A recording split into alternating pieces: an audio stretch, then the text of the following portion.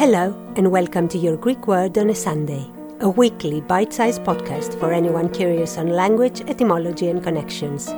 I am your host, Emanuela Lia, and wherever you are in the world, if you want to entertain your brain for a few minutes, this is the podcast for you. Let's go!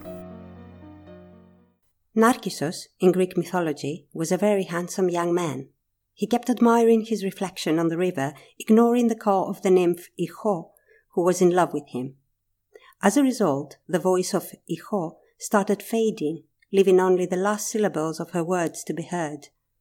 The goddess Nemesis got angry and turned Narcissus into a river flower.